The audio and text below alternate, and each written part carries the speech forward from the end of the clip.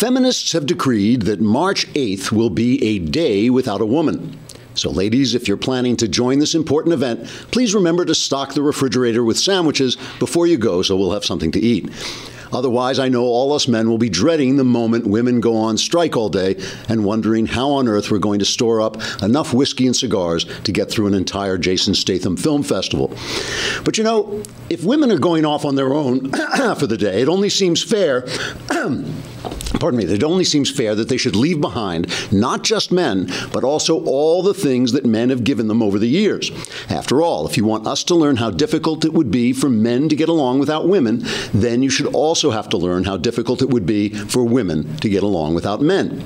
So, on Day Without a Woman Day, how about women don't get to use anything that was invented or discovered by a man? That would include democracy, cars, computers, aspirin, electricity, telephones, light bulbs, tools, television, the piano, the internal combustion engine, antibiotics, the internet, paved roads, lawnmowers, books, clocks, thermometers, the Sistine Chapel, Shakespeare's plays, soda, trains, vaccines, paper, steel, airplanes, the Constitution, elevators, recorded music, pasteurized milk, the ballpoint pen, radios, zippers, nylon cameras, movies, synthetic material, email, and pretty much everything else except for alphabet blocks, windshield wipers, and radioactivity, though you might not want to use all three of those at the same time. Also, while you're out there protesting how poorly men have treated you, you might want to make some exceptions. Say for those men who have defended your countries, patrolled your streets, built your houses, cities, and highways, pulled you out of burning buildings, treated your diseases, supported your children, and faithfully loved you. Because really, when you think about it, if men don't love women, who do you think will?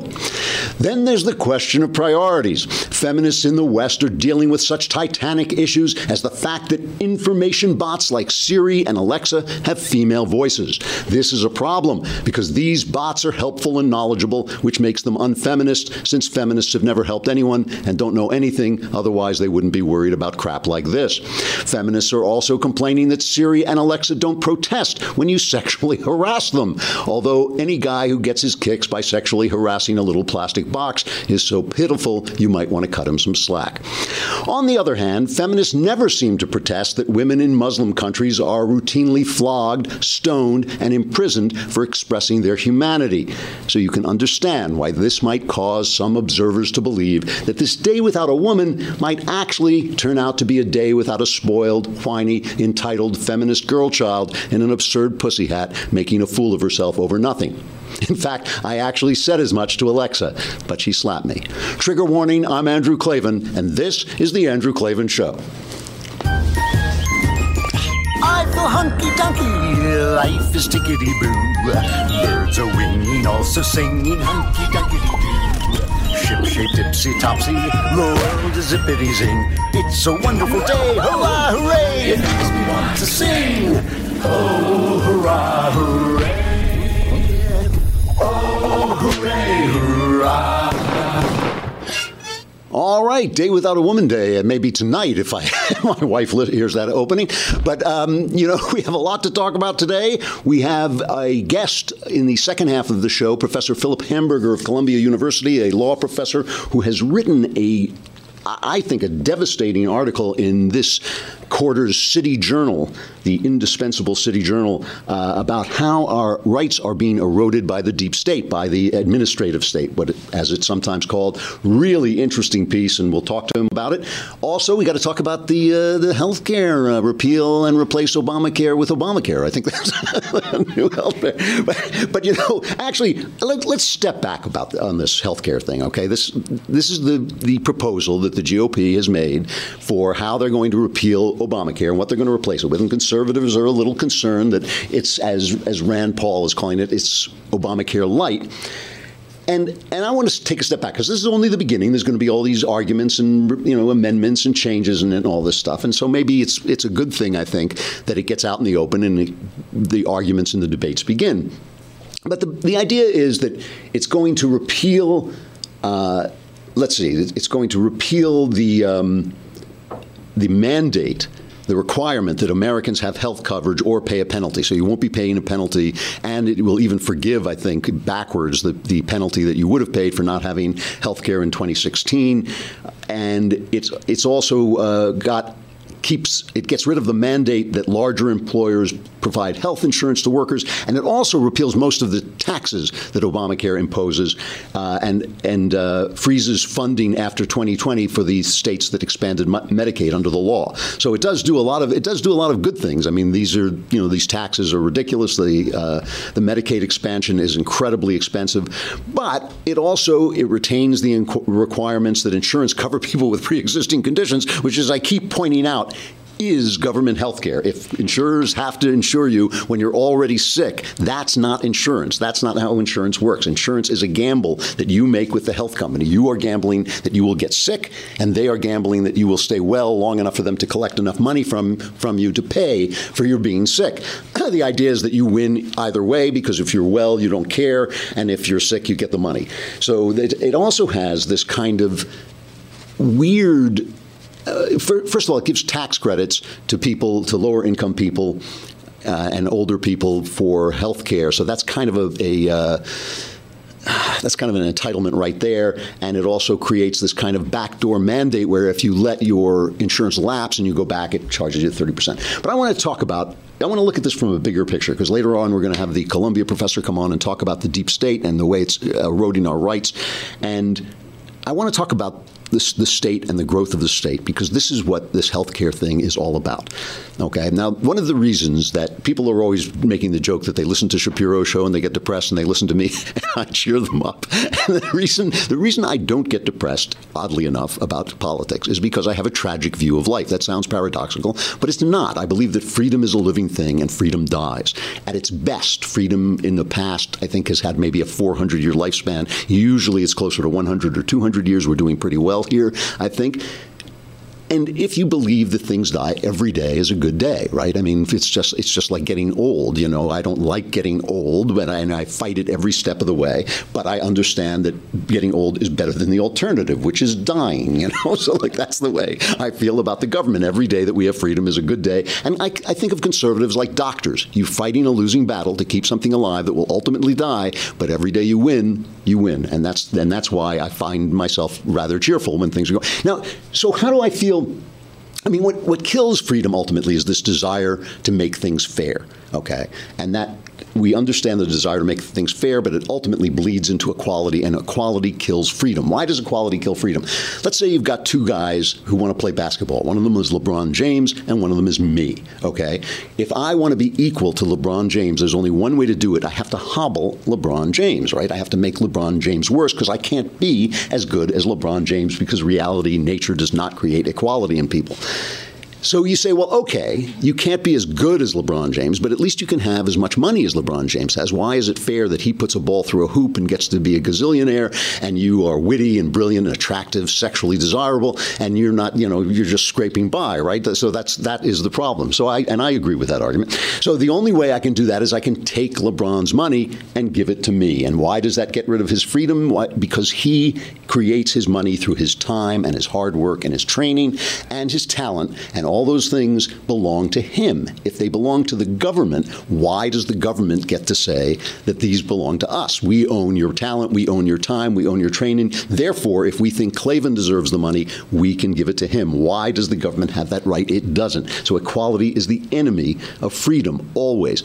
We can make things a little bit fair. We can say that Klavan doesn't have to die gasping in the street because he can't afford, food. Maybe LeBron can put in a little bit of money for that, maybe, but still, it's LeBron's money. He worked for it. He paid it. It's his. His freedom depends on his being able to keep the sweat of his brow. And that is why conservatives are always fighting the state. They're fighting the state because they know, here's the thing. If healthcare were free, I would support it. If healthcare could be free, I would support it. If healthcare could be free, Ben Shapiro would support it. Sean Hannity would support it. All the conservatives would support. We're not mean, but it's not free. Nothing is free. Somebody has to pay for it. And when somebody pays for it, his freedom is taken away. The state never gives you anything. It never gives you anything. It only takes things away. It trades you freedom. It trades you stuff for your freedom, for its power your freedom. And that's built into the state. That doesn't mean a leftist is necessarily an evildoer. He's probably just trying to help. He may just be trying to help. It's built into the system that equality takes away your freedom. Everything the government gives you takes away your freedom. So the problem that conservatives have with Obamacare is that it takes people's freedom away, right? If you give people health care, what do you get? Well, not only are you taking somebody's money to pay for somebody else's health care, which is limiting their freedom, but you're putting somebody into a system where the state now gets to make choices. What if you smoke? Well, should the state be asked to pay for it if you get lung cancer because you smoked? Didn't you do something wrong? Didn't you cause your own lung cancer? Shouldn't it be able to prevent you from smoking? Shouldn't the state be able to say you can't smoke because we have to pay for the lung cancer you get? Now, liberals love that argument because they want to stop everybody from smoking, but they don't love it so much when you start to say, well, illegitimate children cost the state money too, because a lot of them end up in jail. Single-parent homes cost the state money. So should the state be able to say when you can have sex, with whom you can have sex, whether you have to be protected when you have sex? I mean, the state can make all kinds of decisions once it's got a hold of health care. Health care is the holy grail for leftists because it gives them all this power. Now, Obamacare, and this is the problem the GOP has. Obamacare is an entitlement.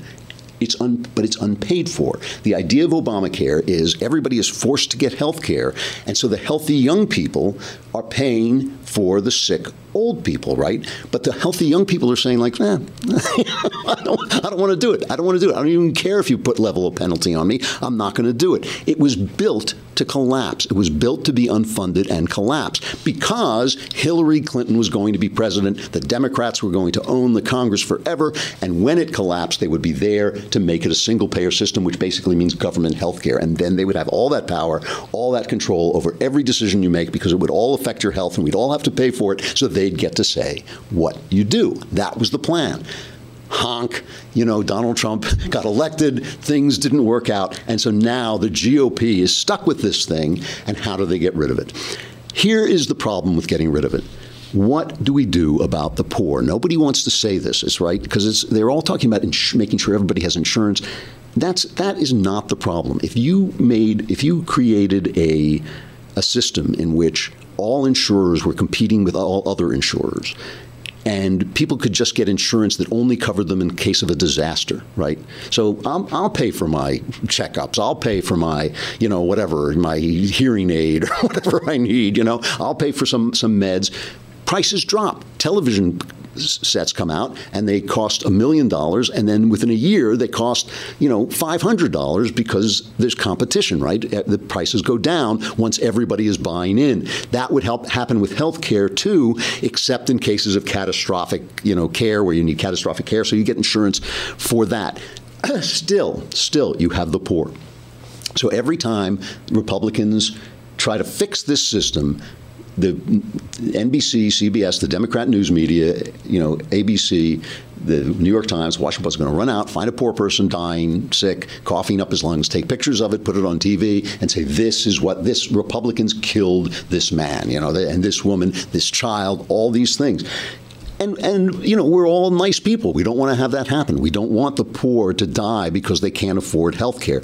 And the big thing that nobody talks about is people talk about the skyrocketing cost of health care. That's not what is happening. What is happening is until, let's see, what is it? It's 2016. Until about 100 years ago, healthcare, we didn't have any healthcare. You couldn't do anything. Maybe 150 years ago, doctors used to kill you. They'd come over and bleed you. They'd come over and do this stuff, and it was like magic. It was like witch doctor magic until the discovery of antibiotics by men, as we recall from our opening, until the discovery of antibiotics, they weren't really doing anything. Now they can help you. Now they can do amazing things. They can keep you alive. They can get your limbs. They can do all this stuff, and it all costs money. So the question is, what is going to happen to the poor? And personally, I think there's going to have to be an answer to this. One of the things about understanding that freedom dies is understanding you have to make little compromises as you go along, just like you do when you get older. I don't want to concede anything to old age, but eventually I stopped doing martial arts because I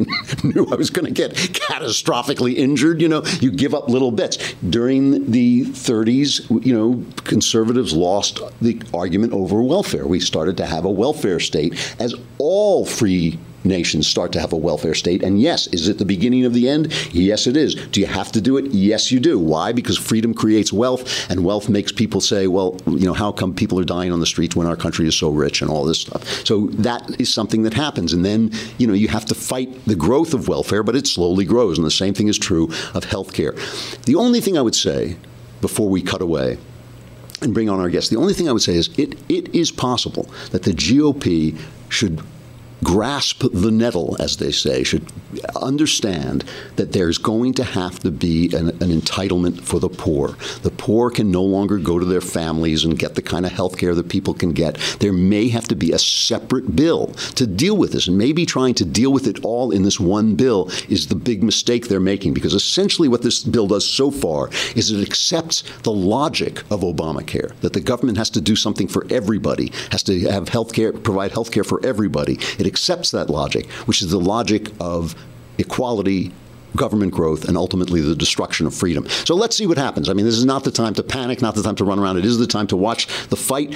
The big thing, I'll conclude with this, is that Trump's reputation is riding on this, because up till now, everything has been executive orders and the Twitter sideshow, right? This is governing. This is when you get on the phone and call up the lawmakers and say what you want. Trump so far has supported this bill, but we'll have to see what happens. Have we got the professor on the line? Yeah. All right, we're going to have to say goodbye to Facebook and YouTube, but come on over to thedailywire.com. We got a really interesting interview coming up. Plus, tomorrow is the mailbag day. I forgot to say that. Did I say that? Tomorrow is mailbag. Get your questions in. If you subscribe, you can get your questions in. We will answer them. Answers are guaranteed 97.5% accurate. They dropped a little bit, but from 100%, but they are 100% guaranteed to change your life, possibly for the better.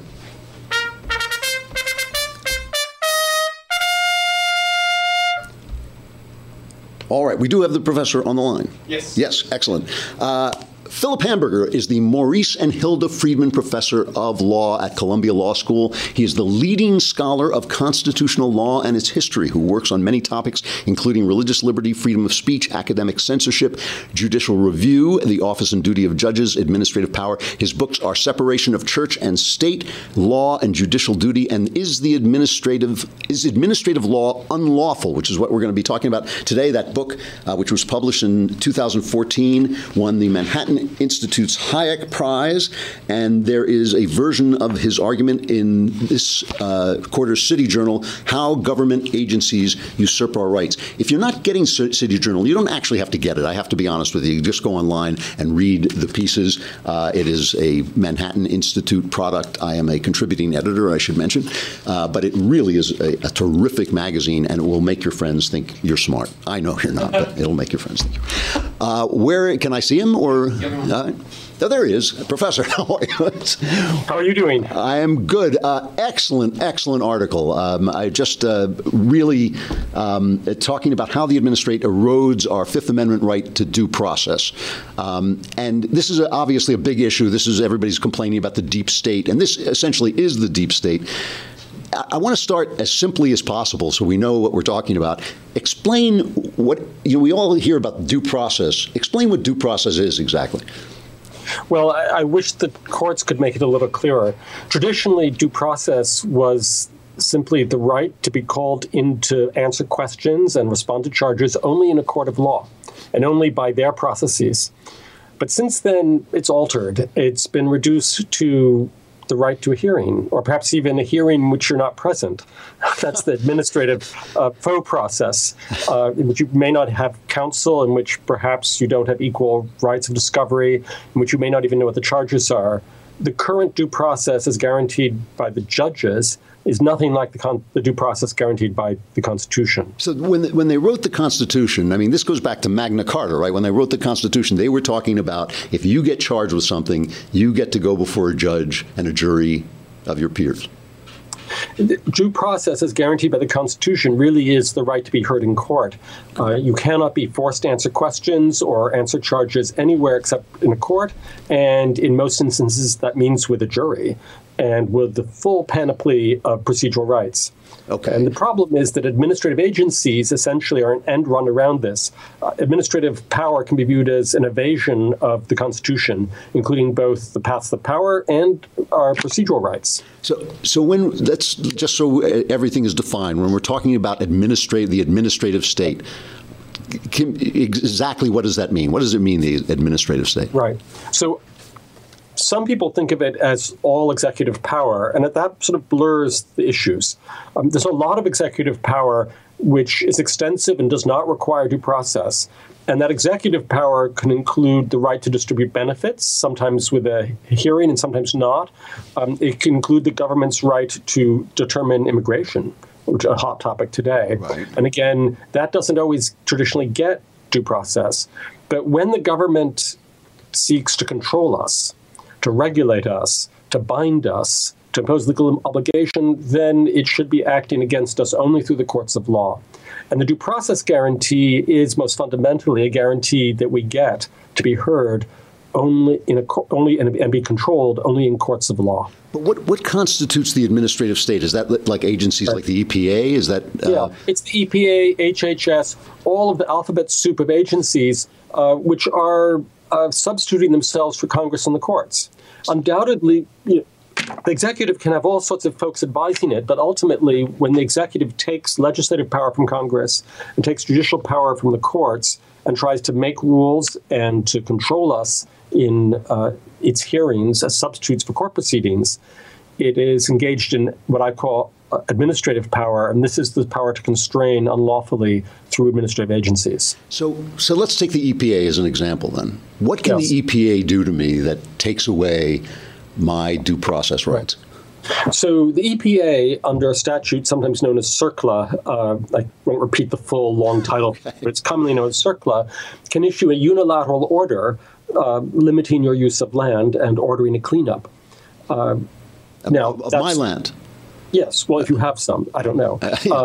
Not my land, because I don't know that. One's land. Someone's land. They can just say, you have to clean up your land. Okay. Right. And there's nothing wrong with laws on the environment, and there's nothing wrong with court proceedings applying these laws to individuals. But this short-circuits all of this. The EPA acts through regulations, and in this case, it also acts through a proceeding, which is not a court proceeding. It's just a declaration, an order, as if it were a court.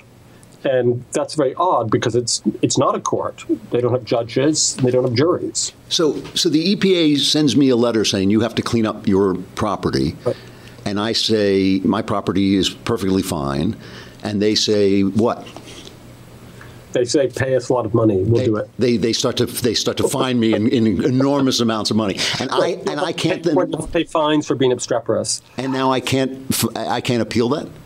Oh, well, one can always appeal these things. Well, almost always, not always, but almost always one can appeal. The awkwardness is that when one appeals from any administrative agency to a court, the court is not acting with a jury. It's relying on the fact-finding of the agency itself. Okay. But, of course, the agency is one of the parties. It's the prosecutor. And then, of course, you might say, well, at least on the law, questions of law, you get the court's independent decision. But no, it turns out the courts will defer to the agencies on questions of statutory interpretation, which are most of the legal issues involved. So the EPA... Well, the EPA... You can't really dispute law or fact. So the EPA says clean up your land. I say no. I'm going to. They say we're going to fine you. I say I'm going to appeal. And the judge says to the EPA, should he clean up his land? And the EPA says yes. Is that basically the process? Yeah, and I don't want to talk specifically about the EPA, generally about agencies. Whatever the position is taken by the administrative agency, whether through an unilateral order or whether through some sort of hearing, eventually, if one gets to court, there's a prejudice in favor of the other party, namely the government, on both the law and the facts. Okay. And that violates due process of law, right? Because if anything's required by due process, it's when you get to court, one should have some sort of fairness from the judge, an independent decision, certainly not prejudice in favor of one of the parties. And that's the effect of judicial deference. So where are our friends on the Supreme Court about this? Why aren't they holding up the Constitution and crying foul? The funny thing is they spent a century trying to accommodate administrative power, And they did that very successfully, but the danger is they did it by corrupting the processes of the courts. They did it by giving up not only on due process when you get to an agency, but due process in the court itself. And this is terrifying, of course, because it means that you never get due process, not even when you get to the court. So the Supreme Court itself is saying that the agencies have the right to do this, basically. Right. There are cases, Goldberg versus Kelly and Matthews versus Eldridge from 1970s, which look as if they're expanding the due process because they allow you due process in certain benefit cases. So my welfare rights cannot be taken from me in some instances without a hearing as a result of these cases. That's generous, I suppose. But the danger is that comes with the ability of the government to deny you due process in the courts in constraint cases. And the worst instance of this actually was Hamdi versus Rumsfeld. Hamdi was an American citizen who went off to fight abroad against the United States. He was captured, an enemy combatant, and they just put him in the brig. They didn't give him a trial. He had a right to be tried for treason. Right. But the Supreme Court said that's just fine as long as there's an neutral administrative decision that, in fact, he was an enemy combatant. Right. And so, poof, there goes your right to a jury trial, even in cases that involve personal liberty. What's the Chevron ruling? We're always hearing about the Chevron. You thought it was, yeah. So Chevron's a 1984 case in which the Supreme Court said that judges not only may, but typically must defer to the interpretation of a statute issued by an agency. So where a statute authorizing an agency is ambiguous, an agency can issue an interpretation, and the judges have to follow that. Now, this is very strange for many reasons. One reason is ambiguity in a statute is not authorization to make a rule, and the agencies use Chevron interpretation to basically legislate in the absence even of congressional authority. They make rules that have no even authorization in the statute. But even more disturbing is when the judges then get a case in front of them and the government is a party, the courts will defer to the agency, in other words, the government's legal position. I see. So this is really very odd, right? So if you think about it, in any legal case, there are two types of issues. There are questions of fact and questions of law. And it turns out on both of these, the judges will show favor to the government. So where do you get the independent of a judge or due process? Right. So that's what happens that's what Obama was trying to do when he was talking about transgenders using bathrooms. He was reinterpreting that law to mean sex discrimination. Okay. Right. And Title IX too. Right.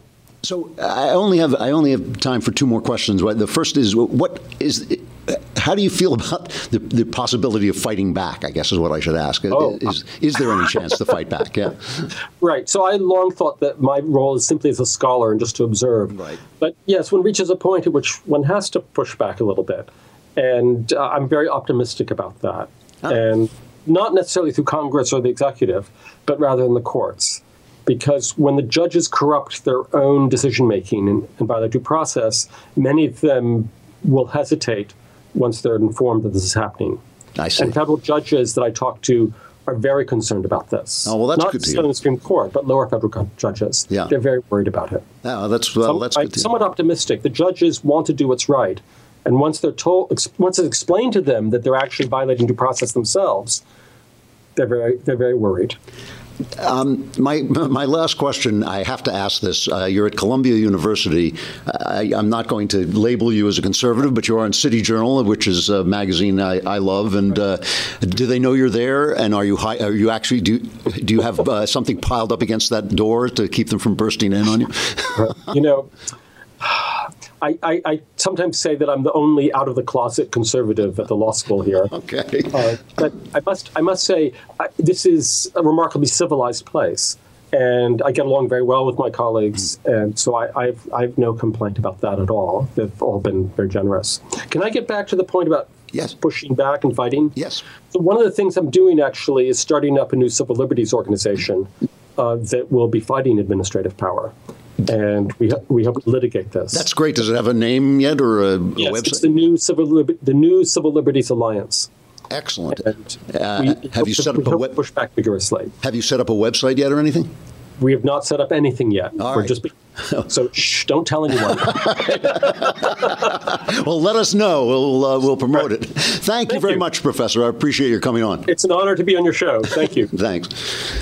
Excellent. Philip Hamburger, the Maurice and Hilda Friedman Professor of Law at Columbia Law School. If you get a chance, you can probably now read his piece online at City Journal. I think it's cityjournal.org or city/journal.org. Just Google it and you'll find it. Really, really interesting piece. And like I said, when you read it, people will think you know something, even, which obviously, since you're listening to my show, that can't possibly be true. That's stuff I like. We're talking about political art about oppression. And here is one that is really, really interesting. It's as interesting for the movie itself as for what happened to the movie.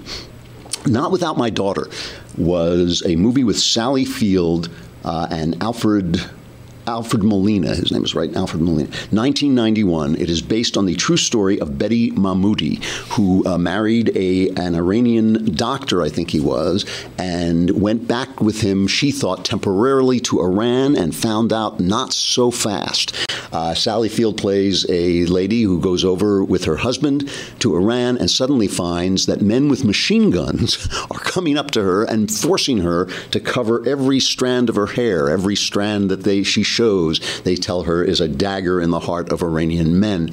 And so she says, well, let's go home, honey. And not so fast. He says, well, we don't have a passport. And here is that scene. How could you not take care of the passports? Didn't somebody tell you about this, Moody? How could you let this happen? It's a mistake. Nobody thought about it. Well, then we'll go to the airport and we'll tell them we didn't know about the 3-day requirement. Maybe they'll just let us through. And if not, we'll just sit there and we'll wait for the next flight. I don't know how to say this to you. We're not going back. We're staying here. What do you mean? How long? I want to get a job here. In a hospital. What? I want us to live in Iran. No. There's nothing for me in America. No. What, are you crazy? We're Americans. Your daughter's an American.